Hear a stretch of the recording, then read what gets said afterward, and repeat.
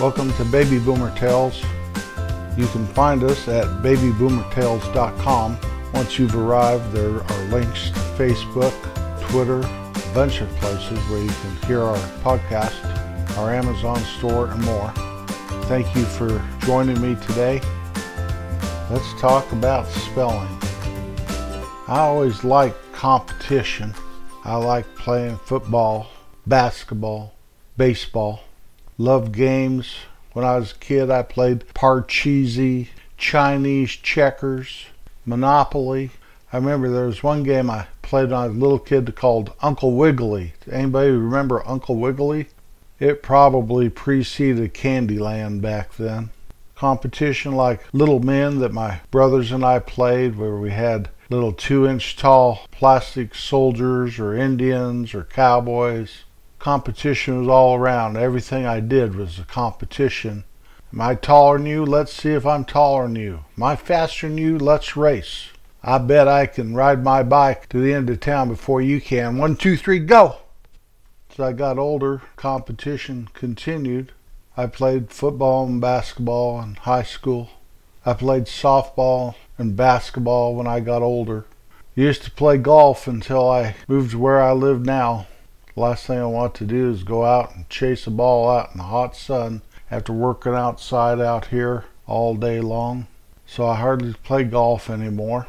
My wife and I, since the great lockdown of 2020 happened, we started playing a game called Settlers of Catan, but we invented and spun a way for 2 people to play, and that's been fun.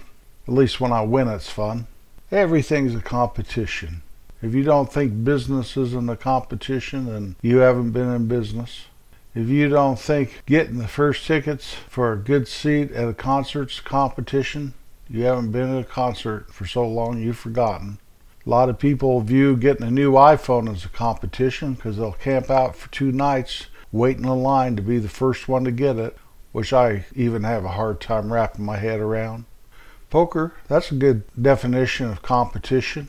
I have a couple grandsons that like to play me in chess.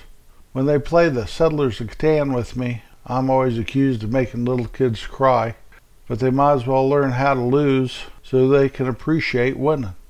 I do not mind losing at all if I'm not a perennial loser. It does teach you humility, and it does ease you into being a gracious winner later on. Nobody likes a bragger when you win. Now, there's nothing wrong with doing a little dance when you win, but rubbing your opponent's nose in it afterwards, in my opinion, is uncalled for.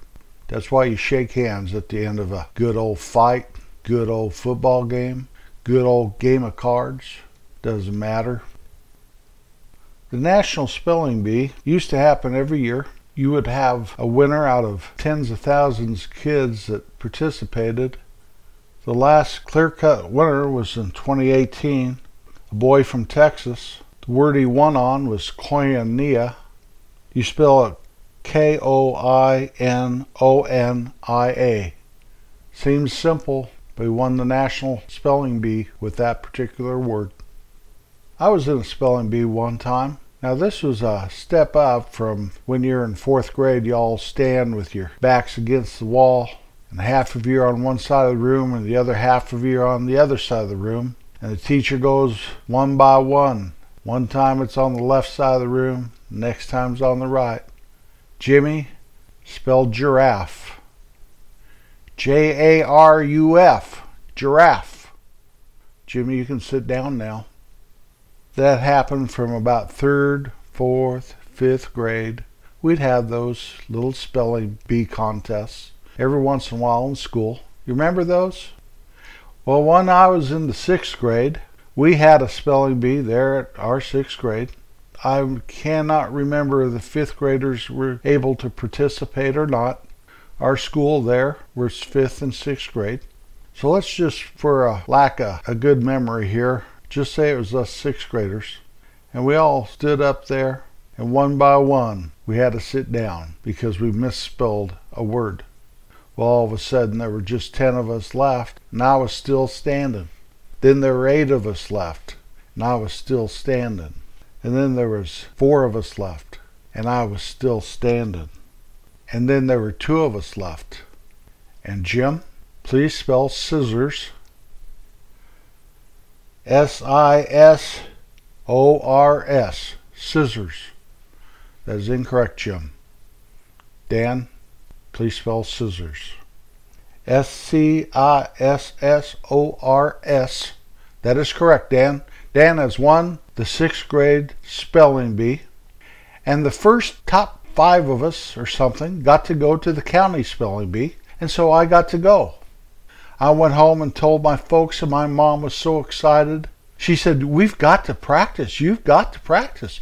I'll sit down with you every evening and we'll try spelling words. Mom, do I have to? I made 2nd place, Mom. Come on, Jim. You can do it. I'll help. So every night after dinner, while my brothers and my sister and my dad were watching TV, I had to sit in the kitchen and Mama throw these words at me, and I'd have to spell them. I kept telling her that I was the 2nd place in our whole school, that I didn't really need to practice because I'm good. I know you're good, sweetie. Now, how do you spell this word? Well, the day of the county spelling bee was here, and the first 4 places in the county spelling bee got to go on to the state spelling bee.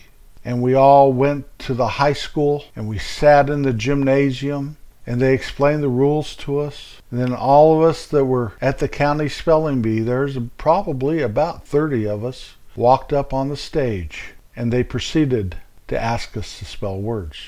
I was the 3rd person in line and the first 2 people spelled their word just fine. And then it came my turn and the man standing behind the podium said, please spell exaggerate. I looked at him. He was looking down at his paper with a pen in his hand. I looked out at the crowd. I know my mama's out there. Where is she? Everything's foggy. Everything's blurry. I squeezed my eyes together a couple of times. I couldn't focus. What's going on here? I got this. I came in 2nd place. Exaggerate. A-C-T-U-R-A-T-E. Exaggerate. That is wrong. You may sit down. I walked down the stairs off of the stage and went to front row where a bunch of empty chairs were for everyone that was going to miss their word. They had to sit there. And I sat down all alone. Just me. I looked to my left and I looked to my right, and I was the only one sitting there. I was the first man down. Well, it didn't take very long, probably a couple more kids, and then they asked Dan, the smartest boy in school, the person that won our 6th grade spelling bee at our school, they asked him a word, and he missed it. I have no idea what the word was, or that he missed it, because my head was just swimming around, and I couldn't figure out what was going on. And the next thing I know, Dan came walking ever so slowly towards me, kind of scratching his head, looking back at the man standing at the podium, looking at me with disgust in his eyes. And he went about 4 chairs over to my right and sat down by himself. I looked at him and I scooted over, said, "What happened to you?" And he mumbled something that I have no idea what it was. Not that I can't remember. I couldn't tell what he was saying at the time. Well, at the end of the spelling bee, a girl from the town with the lake up north of us had won the spelling bee. They introduced her and they said her name was Roxanne. I remember she had a ponytail. And I think the top 3 people were girls. I looked over at Dan and I said, "Man, those girls are smart." And Dan didn't even respond. Well, I just figured it was just great being there. I had no idea how I ever got there.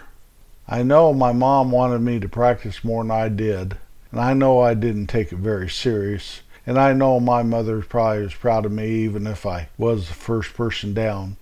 And I wish I would have honored her a little more and taken it more seriously. and practiced with her with more enthusiasm, but oh well. Anymore, if I need to spell a word, I'll yell over at my wife, say, "How do you spell such and such?" She usually tells me. I used to have a dictionary right by my computer monitor, but anymore I just start typing on Google if my wife's not there to answer me. And it'll tell you. If you misspell it, good old Google will say, "Do you mean such and such?" "Yeah, that's what I mean. Thank you." We have a unabridged dictionary at our house. That sucker's about 9 inches thick, maybe 10. Big old hardbound dictionary that the only thing I've ever used it for is back in the day when we were first married and went over and visited, met her family. They pulled that sucker out and we played a game called Dictionary. And you looked up a word in that dictionary and you would say it and spell it.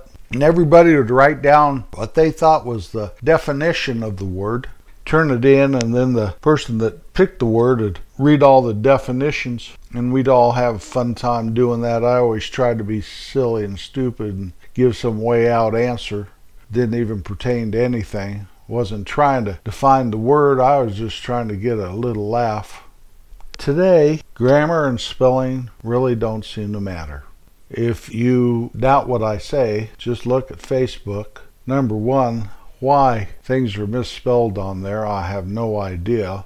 Everything has spell check on it. It's going to underline it in red, let you know. Also, your grammar on any kind of word processor, it's going to highlight something in blue, let you know that that's not quite the way that sentence structure should be, or how you inserted that word there, or that is not really the past tense of a word you're trying to use in the past tense, or something, and yet people still do it.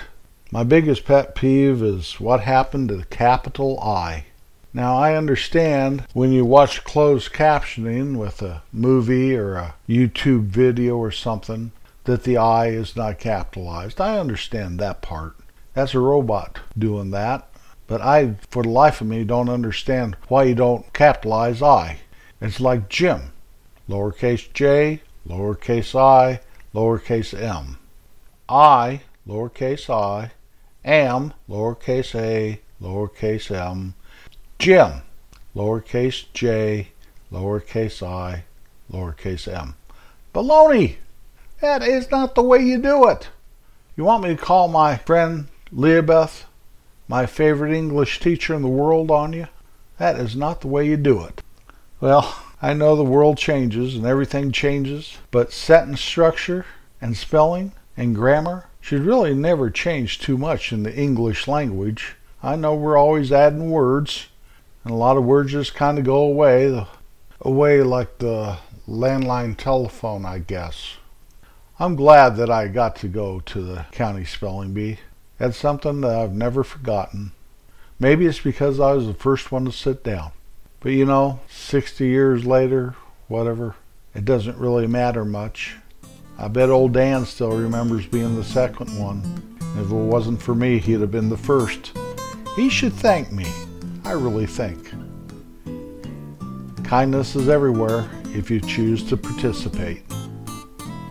Thank you for joining me today. I'll be back next Wednesday. For anybody who's interested, wondering why I didn't tell the 2019 champion, I only told the 2018 champion. The 2019 National Spelling Bee was an 8-way tie for first place. Now, this is only my opinion. It really doesn't matter much to anybody but me, but I need to share it with you since you're listening, and I had to take up about 30 more seconds to get my 15 minutes in today. How can you have an 8-way tie for first place? Come on, give me a break. That's not competition. Now, that is not coming against those 8 young people that are so smart and so accomplished. But I don't know about you. I'd rather have one clear-cut winner. Were they all supposed to share that one trophy?